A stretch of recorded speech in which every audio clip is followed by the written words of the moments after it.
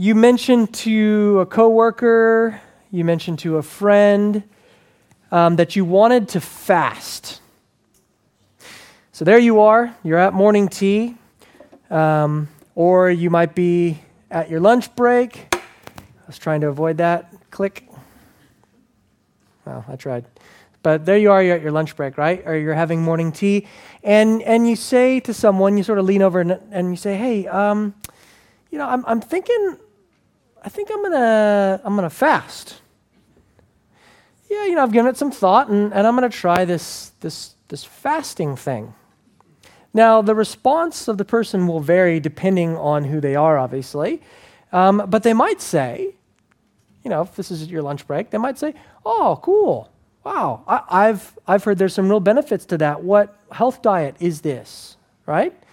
And then you realize, I don't think they quite understand what I mean. So you say, it's not really like a crash diet. It's not for that reason. It's more of like a religious fast. And they respond, okay, a religious fast. Well, that's good for you.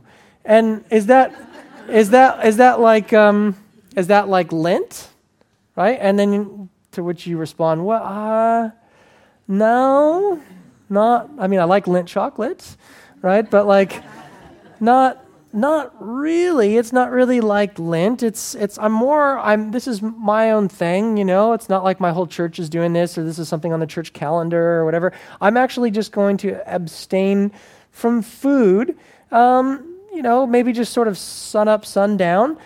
And I'm going to do that just for spiritual purposes. I'm going to do that just to draw closer to God. Now, at this point in the conversation, you notice that the person you're talking to, they kind of furrow their brow. They look a little puzzled. And you can tell they're a bit confused by what you're saying, maybe a bit awkward. And you're starting to worry at this point in the conversation, thinking, oh, man, I hope they don't misunderstand me. I hope they don't think like I'm some sort of radical, crazy, odd for God type of Christian, right? Where, I'm just this hollow-eyed wacko. What are they? I mean, this isn't good. And to be honest, there'd be some legitimacy to that concern, wouldn't there? Because fasting is just not common in our day, particularly with even in Christian circles. Fasting is just not all that, it's just not all that widespread. I mean, how many sermons have you heard on fasting? Probably not many, even if you grew up in church. And if you head into a Christian bookstore and you want to peruse the bestsellers, very unlikely you'll see the latest book on fasting sitting right there on the bestseller list. It's just not something that a lot of people talk about today or think about or we even really hear about or see practiced. And yet Jesus couples this practice of fasting with things like prayer, giving to the poor. No one doubts that Christians, right, that we are to help those in need. No one doubts that we should pray. No one doubts those things. And yet the habit of fasting seems to have fallen off of the list that Jesus gives here of giving to the poor, prayer, and fasting. With the result that Jesus' words here in Matthew seem somewhat abstract, somewhat strange, somewhat distant, somewhat foreign to us. I mean, let's be real. Who is tempted this week to head into either uni or head into work with sackcloth and ash? Look like you're just flat out so that people would think, wow, this girl must be really committed to God. That's impressive. This guy must be really switched on for Jesus. Probably no one. I hope he didn't do that. Right? So that you see what I'm saying? These words when he says, and when you fast, don't look gloomy, don't look, maybe in the context of a university, when you're around other Christians, you're going to skip out on the pizza night. So maybe there's that one exception, right, to where it's like, hey, we're all going to go get pizza. Oh, I can't. Well, I'm fasting. But that's not, that's sort of a bunch of 19 and 20-year-olds who have all the time in the world anyways to go get food and pizza. And so it's just not as common, is it? Do you understand what I'm saying? We don't feel this as a temptation to go, oh yeah, wow, that really strikes. I really felt this temptation this week to just put on sackcloth and ash and to look just flat out and to have everyone say, oh, our pastor must be fasting. So what do we do with this portion of Scripture then? What do we do with it? I want to talk about fasting that is revealed, fasting that is concealed, and then finally fasting that is expected. So in verse 16, we have fasting that is revealed. And then in verse 17 and 18, we have fasting that is concealed. But the subtext, I think, to this passage, really, if you read between the lines, as it were, you see fasting that's expected. Notice Jesus didn't say, and you know what, if you happen to fast, if you consider to fast, if you might fast, there's no ifs, right? 2 different times, did you notice there in this short little passage that was read for us? 2 different times Jesus says, and when you fast. It's expected. So, that said, let's now look to the Lord in prayer, and then we can unpack those points. Let's pray together. Father, we come to you this morning as needy sinners who must be fed by your word. Lord, we also come to you, to be honest, Lord, with a subject today that is likely unfamiliar to many of us and might seem not all that important. So, Lord, please, would you show us the value of fasting for the purpose of knowing and worshiping you? Lay our hearts open before you today. Please change us from the inside out, we ask. In Jesus' name, amen. Now, I don't know if you've ever attempted to fast. I wouldn't ask it for a show of hands because then some people would get mad and say that they lost their reward, right? You made us all lose our reward instantly when you made us raise our hands. Or maybe you did fast and you didn't want to raise your hand because you felt like you'd lose your reward if you did raise your hand. I don't know if you've ever tried to fast. I have sometimes done it in hopefully a way that's honorable to God. Sometimes I've really bombed and I've not done it well at all. There is an interesting story about a man who tried to fast. He had a go, and he's really candid. He was interviewed afterwards, and he's very candid about his fast.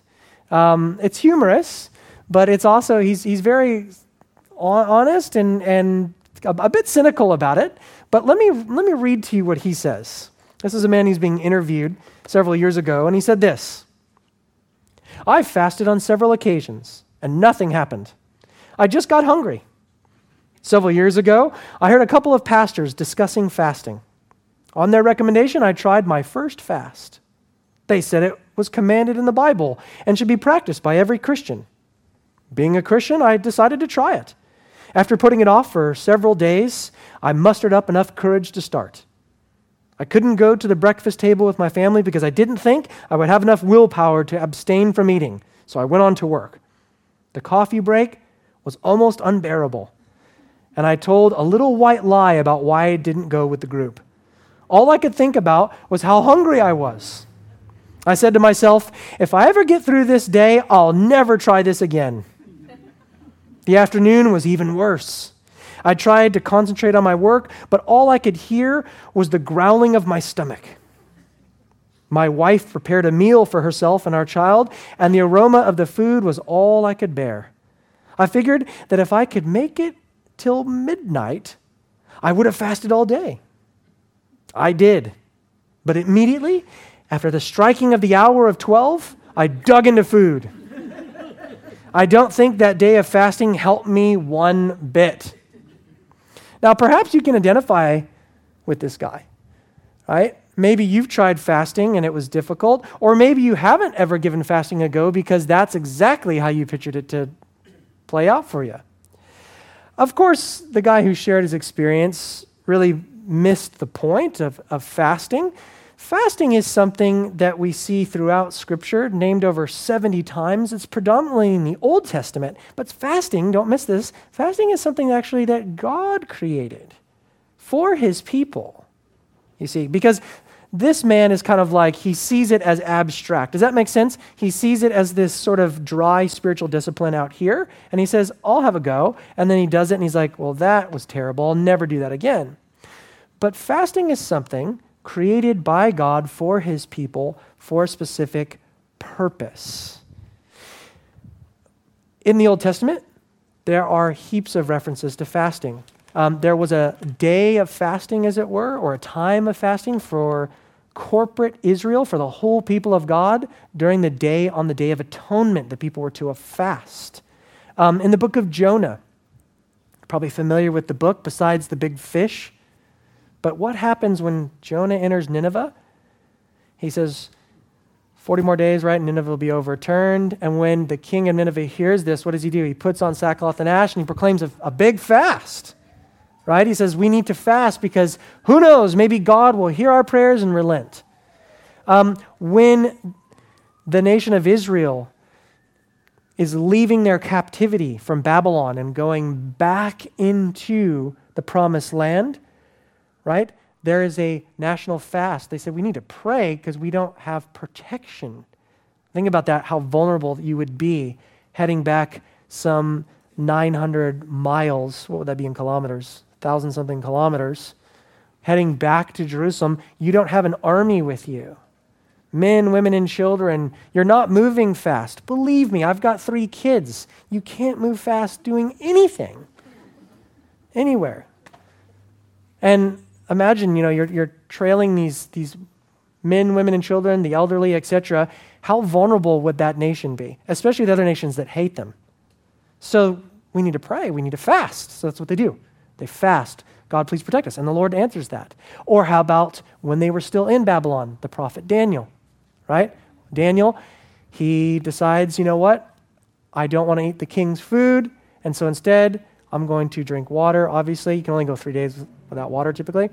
So I'm going to just eat vegetables. And so there's lots of fasts in the Old Testament. If you were a Jewish boy or girl who grew up in the nation of Israel, fasting would have been very common. You probably would have seen your parents fasting.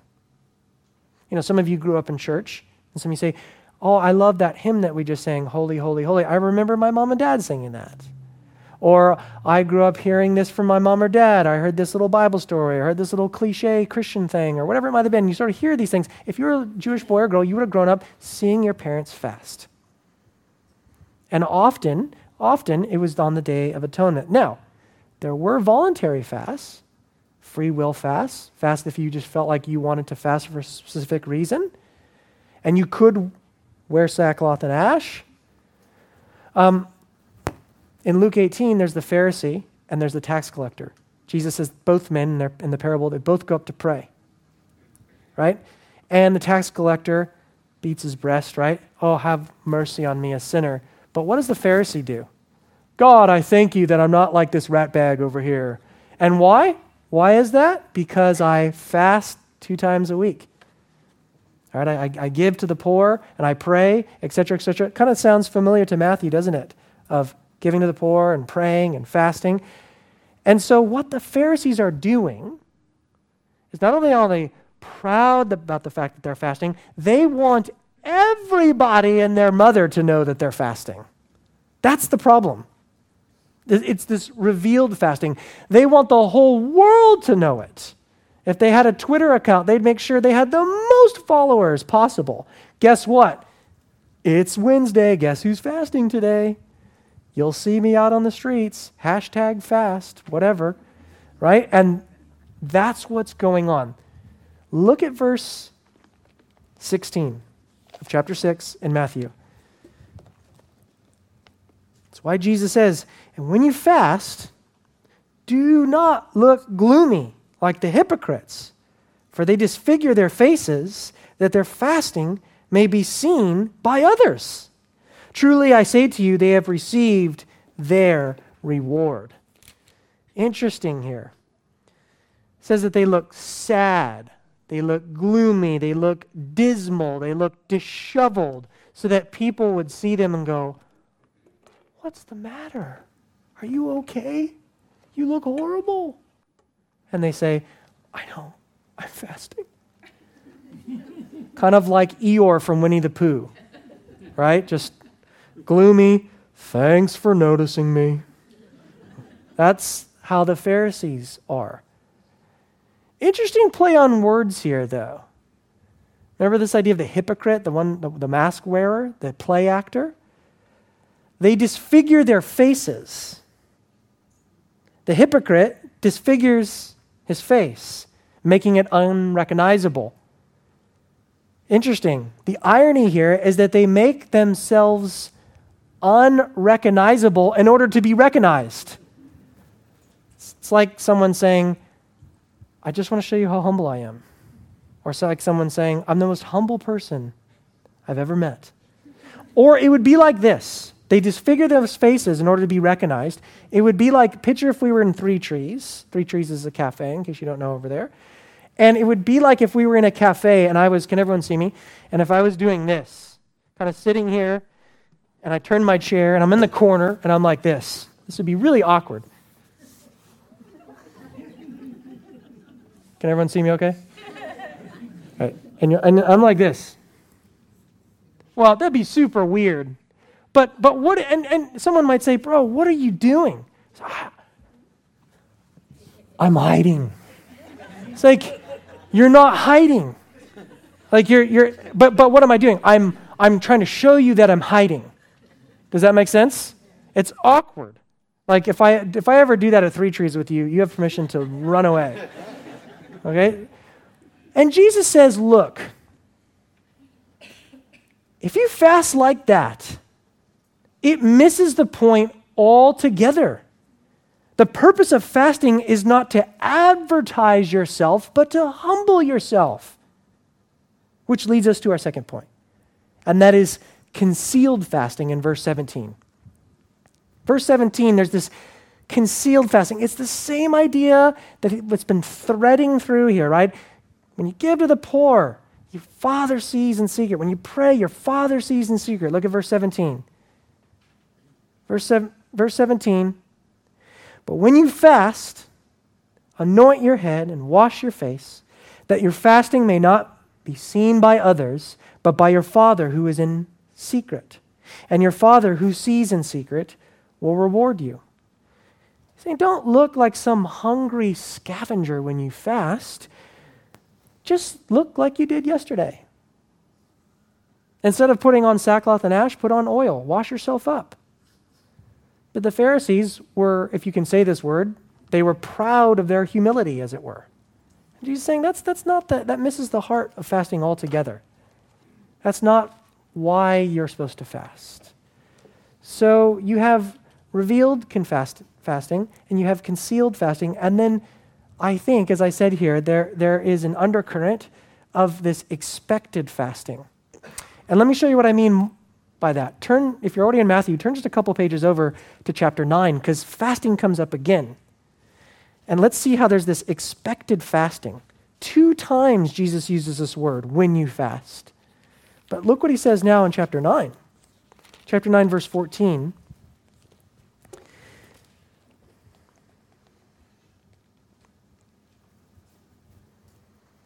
Then the disciples of John came to him saying, "Why do we and the Pharisees fast, but your disciples do not fast?" It's a fair question, isn't it? And Jesus said to them, "Can the wedding guests mourn as long as the bridegroom is with them? The days will come when the bridegroom is taken away from them, and then what will happen? And then they will fast."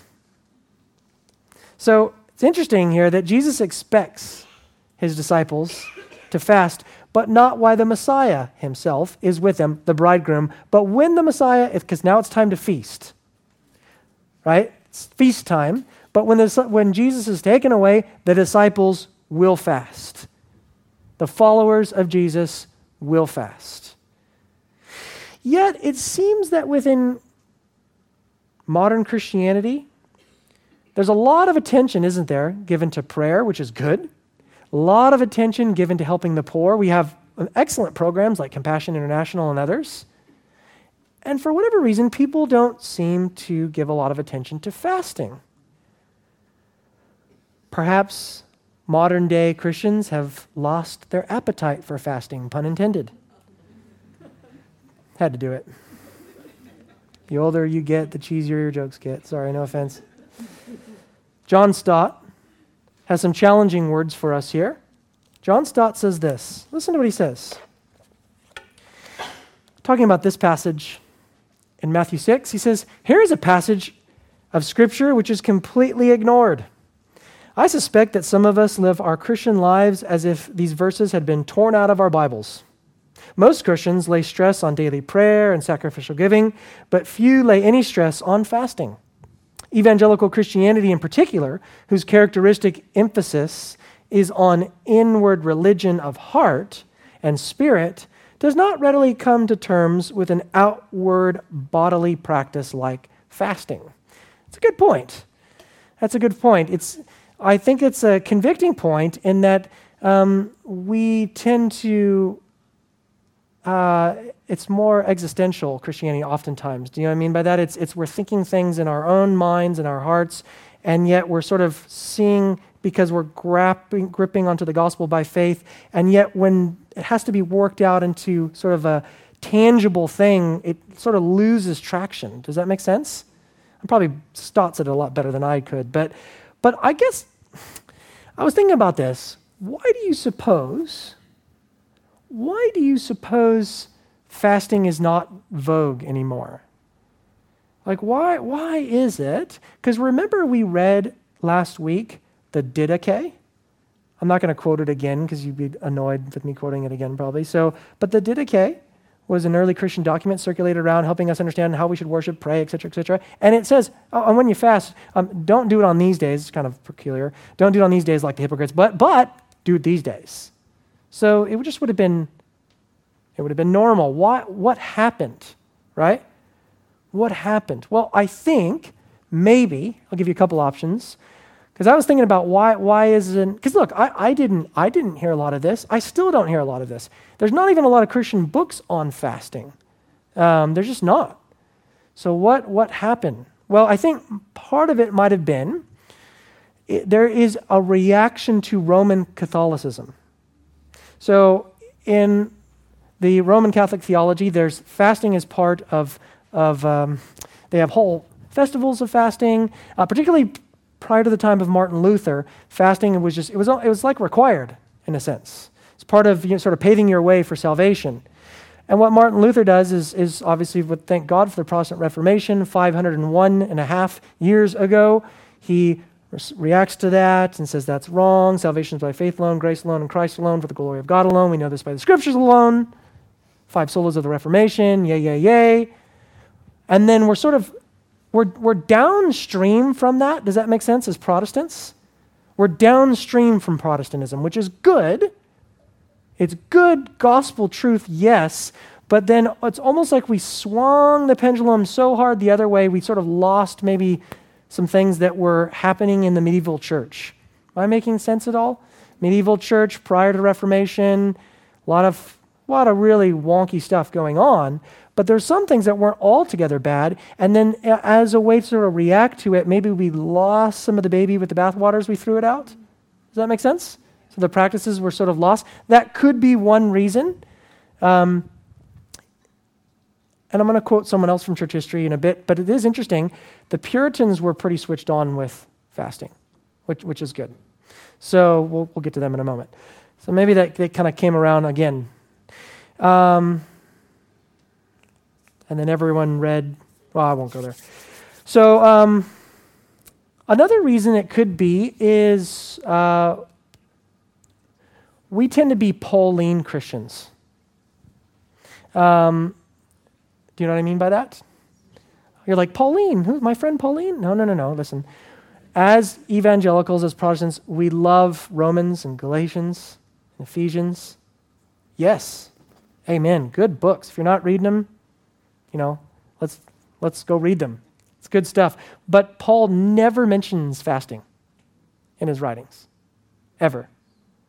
So it's almost like as we read. Now, what Paul did do in the book of Acts is he fasted.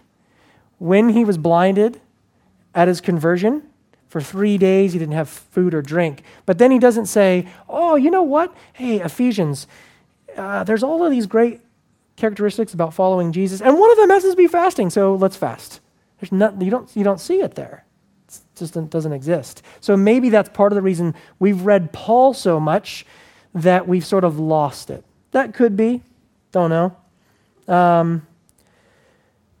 It could be that it's not common practice, so therefore we look around us and we say, this is the new normal. Does that make sense? So in other words, well, if I look to my left and they're not fasting, and I look to my right and they're not fasting, well, then I look around my surroundings and I define this as normal and right and good and everything. It's more sociological. Does that make sense? And I guess you could say psychological as well. So then I say, well, I deem this as normal. Well, I mean, who fasts? Well, I don't know anyone that fasts. It's not a good excuse, but that could be part of the reason as well, that we don't fast. It could be a misunderstanding, given that as well, of fasting, right? Some people think that, well, that's what the monks do. Yeah, monks fast. Or strange guys that live out in the desert that eat grasshoppers and honey, like John the Baptist. He was a fasting kind of guy. And you know what? I don't eat grasshoppers, and I might eat raw honey, but I don't. That's him. He dressed funny, probably smelled funny, and that's him, and that's not us, and we don't have to worry about that kind of stuff. Or other people think, well, fasting, that seems kind of legalistic. Saved by faith alone, right? So when someone says, hey, I'd encourage you to fast, whoa, I don't add anything to my salvation. You're right. But that's a bit of a non sequitur. Do you see what I'm saying? It's like, huh? Yeah, that's true. Yes, you don't add anything to your salvation, but wait, what does that have to do with it's still a good idea to fast? It's kind of it takes you over here and distracts you. Yeah, that's right. We don't earn our salvation by fasting. That's what Rome did, and so Roman Catholic Church. So we don't do that, and that's why we don't fast. Come on, that's a bit strange to me. It doesn't. So, but I think we have a propensity to do that. Regardless of whatever reason, and there could be more. Those are just ones I thought of this week. I didn't steal that from anyone. I was just trying to process those. And I'm sure we could add more if we went around the room. But regardless of whatever reason that causes fasting to take a back seat, as it were, the bottom line is Jesus expects his followers to give themselves over to fasting. That's the bottom line. Now, let me say a couple words here on fasting. The reason that you do fast, 3 things, is to strengthen prayer, to see God's work advance, and to help others. And I want to unpack those. But let me say something on fasting to sort of set your mind at ease a little bit. In the Bible, we do not have a regulation or an extent or a frequency given to us of fasting. Does that make sense? And when you fast, how often? Don't know. How frequent? Well, it's the same idea. How to what extent? The Lord may lead you to do it frequently, but that doesn't mean it's universal for everybody. Does that make sense? So you may say, well, look, I want to fast 2 days a week. Praise God. That's awesome. Where are you getting the information from? Well, I feel like that's what the Lord really wants me to do. That's awesome. That's great. But that doesn't make it universal for the rest of us. Also, let me put your mind at ease here. Fasting does not mean that all right, well, how long did Jesus fast, boys and girls? Woo, and we want to be followers of Jesus, don't we? Come on. Don't try to fast more than 3 days without water, by the way. You'll die. Okay? Well, the Lord will sustain me. Yeah, maybe. But I'll be there at your funeral, okay? So to help you. And anyway, Don't do that. Use your brain. So like we can fast, but does that make sense? The frequency and how much? There's a lot of margin there. I mean, there's also, you need to be aware, some people have medical reasons why they can't fast for 21 days or for 18 days or for whatever it might be. And that's okay, by the way. It's not like God's going, oh no, I didn't see this coming. I just so wish that this person was going to fast, but they've been pregnant and then nursing, and then that's not going to work for and then pregnant and then nursing and then pregnant and nursing. That's going to work for like 5 years. And then now they've got this medical reason and they can't fast. Oh, Gabriel, we got to do something. Come on. That's not the God of Scripture. So it could be something to where you're fasting for a meal, a morning tea. It could be, maybe you can't even do that. And there's something that you can fast from, right? Again, you can get creative with this. But for the majority, a lot of us could. I'm speaking to myself here too. I said this to Dan. This week, I felt like a total hypocrite because I was like, here I am getting ready to prepare a sermon for fasting, and I didn't fast this week. Yeah, don't follow me. So I was like, kind of justifying in my mind, see, the reason I didn't fast is because, on Thursday, I had this meeting and I didn't want to be hungry. And I was like, okay, whatever, man. And we come up with excuses. Look, I'm the king of them. But maybe there's just, you can set aside, and I'm going to hit on this in just a moment, but maybe you can set aside, well, look, on Wednesday, just throwing this out there, I'm going to skip lunch and I'm going to take that time to pray instead. So again, don't worry about these. It's got to be 21 days or 40 days or whatever. If you want to do a couple days, you can.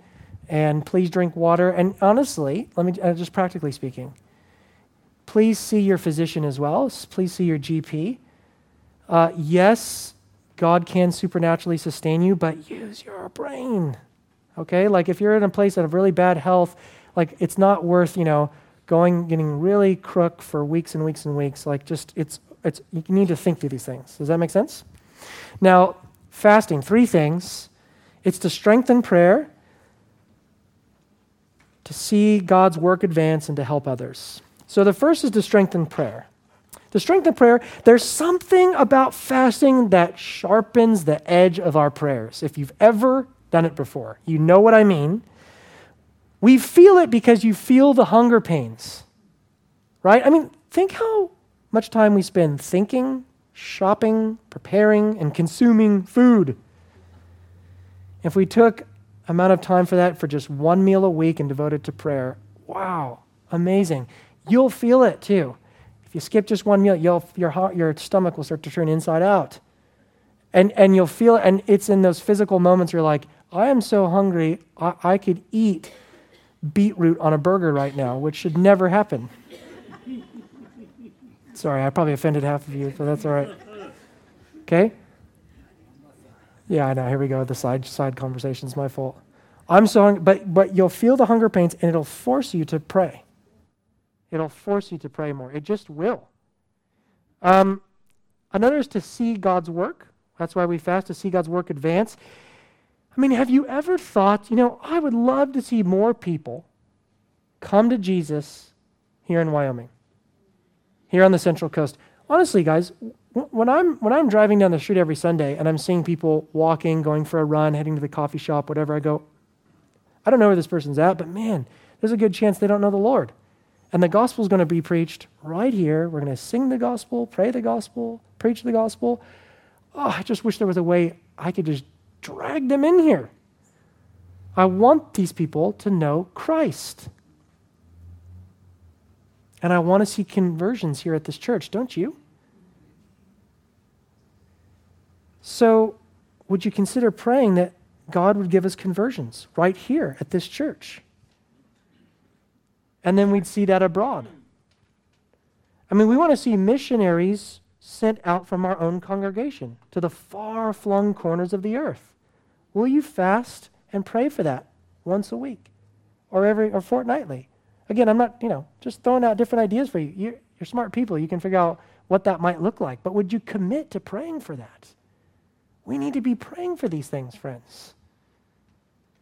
David Brainerd, who was a missionary to the Native Americans years ago, who actually died in the home of Jonathan Edwards, the great American thinker and theologian and pastor. Died while Jonathan Edwards' daughter was actually taking care of him. But David Brainerd was just a phenomenal missionary to the Native Americans.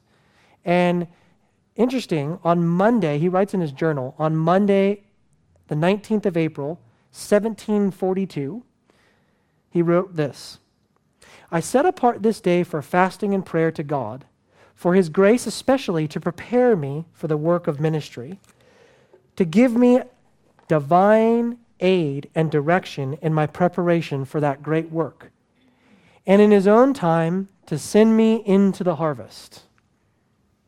Now, Brainerd was preparing to decide whether he would go to the fields of mission work there in North America. So he fasted and prayed and tells us what he experienced on the day of prayer and fasting. Listen to this. I felt the power of intercession, I felt the power of intercession, precious immortal souls, for the advancement of the kingdom of my dear Lord and Savior, and the world, and with all a most sweet resignation and even consolation and joy, it's a bit heady, wordy there, and joy in the thoughts of suffering, hardships of which he did, my goodness, and distress, even death itself, in the promotion of the gospel. My soul was drawn out very much for the world, for multitude of souls. I think that I have more enlargement for sinners than for the children of God, though I felt as if I could spend my life in cries and prayer for both. I enjoyed great sweetness in communion with my dear Savior. I think that I never in my life felt an entire desire for this world and so much resignation to God in everything by prayer and fasting before I sought guidance from the Lord. Wow. David Brainerd, before he heads into the mission field, it's fasted and he prayed. And isn't that exactly, we see fasting recorded 2 times, by the way, in the book of Acts. One before they're going to set aside Barnabas and Paul to be elders. Another time when they're about to send them on the mission field. 2 times of fasting. Somehow I feel like we've lost that. I'm talking to myself here. Like I said, I've been ragging on myself. So we fast to strengthen our prayer. We fast to see the spread of God's kingdom, as it were, and we fast to help others. You know, you may have sat back and thought once, well, you know, there are some marriages at this church under assault. I will devote myself to fasting and praying for the marriages in this church. What a noble, awesome thing that would be. You can also fast and pray to help others. You know, it's interesting. John Stott talks about in his commentary, I just read it yesterday, how when you, as Westerners, we rarely miss a meal. That's just true. He's speaking in the UK, prosperous like Australia and America and Canada and Western nations. As Westerners, we rarely miss a meal. And he talks about when we do miss a meal intentionally, and you feel the hunger, the pains, you're able to identify with the disenfranchised in a sense, even if it's at a superficial level, because you know, by the next morning you're going to have a big Eggs Benedict or whatever, right? But you still, in that moment, you still are able to identify, like, oh, there are people that are hungry now, that feel this all the time. And then you start praying for those people. A way in which you could do that as well, let's say that you work in Sydney, right? And if you want to buy lunch in Sydney, it's $180 or whatever it is, right? And on Tuesday, instead of buying the $180 lunch, you set that money aside and say, you know what? I'm going to just pray. I'm going to feel the hunger pains. I'm going to push through the afternoon, but I'm going to pray. I think I can still do that and do my job okay. Great. You know what? I'm actually going to do that next Tuesday. I'm going to do that the following Tuesday. Think how much money, I'm joking about the 180, but really, think how much money you would save over time. You can give that money away to the poor. Give that money away to missions.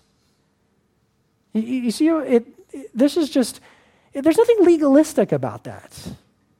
Like there's nothing, strange or odd for God or whatever about that. I think that's just really Christianity lived out. Remember that quote from Stott? He said, we tend to internalize and not externalize often. And so I just want to encourage this church. I'm not going to set a day for us fasting. I'm not doing any of that stuff. This is up to you. This is one of those sermons where, like I said in the beginning, I don't think most of you are really wrestling over this.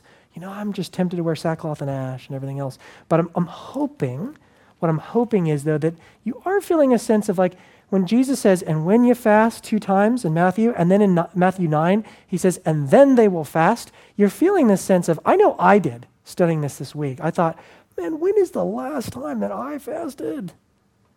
Shame, man. I'm talking about myself, not on you guys. But I'm saying, man, that is, and let me say, for you guys to encourage you, and guys as in plural, guys and girls, ladies and gentlemen, is that I've been genuinely encouraged. I remember prior to me moving down here from Brisbane, Dan told me, so if I'm announcing this, Dan may lose his reward, but Dan told me, he said, hey, some of us in the church, and if you didn't do this, that's not my point, don't feel guilty or whatever. Like he said, some of the people in the church, they prayed, and some of the people even fasted. And I was like, honestly, when I first did that, I was like, wow, I was encouraged, and I thought, fasting, yeah. I guess I should have been fasting on this end too. It's like, duh. It didn't occur to me. Even April and I were talking about that. We're still in a time where we're praying, seeking permanent residency here. Ask me if I fasted about that. No, I need to. Would you hold me accountable to that? Really? And so we need to be people that are marked by this concealed, as it were, sort of fasting. It's with your conscience. So again, I hope that none of you are walking away from this feeling, oh, geez, the goal of that is not to beat you up. That would be dumb. I'd be talking to myself. I'd be the worst one. And so there's no, and I don't get any kicks out of that, shame on you, Wyoming Church of Christ. It's ridiculous. I don't get any kicks out of that. But I'm hoping though that at least as I sort of try to take you on the journey that I was on this week, I'm feeling a bit challenged by this as well. And so I leave that in your hands, what you're going to do with this whole fasting thing. And pray, really, really pray about this and say, Lord, is there, maybe there's something that was said today that I could be fasting, I could be doing. So the good news is that even though we failed, and even though we should have fasted, and we haven't on times, that on the last day when we stand before the great judge, the Lord of Lords, he won't say, you missed fasting, be gone, depart from me. No, it's because of Jesus and his work, and Jesus fasted, and Jesus never sinned, and Jesus was faithful at all the points that we've been faithless. And because of him, he is our great forerunner, he is our great trailblazer, and we can rest in him and rest in knowing him. Amen? Amen. Let's pray. Father, this is an interesting subject to talk about, and Lord, it's not one we want to take lightly as a church. So Lord, I pray that if it was just maybe through some of my candidness, or if it was just through whatever it might have been, Lord, we mainly pray it was by your Spirit, through your word, that we felt a sense of challenge in a good way. Lord, help us to be people that are marked, that really pray to you, that really take our relationship with you serious enough to miss a meal. It's easy to talk about, and it's hard to do. So would you give us the strength by your Spirit to do it in a way that glorifies you, and that, Lord, as your word says, will be rewarded for it. And we ask this in Jesus' name. Amen.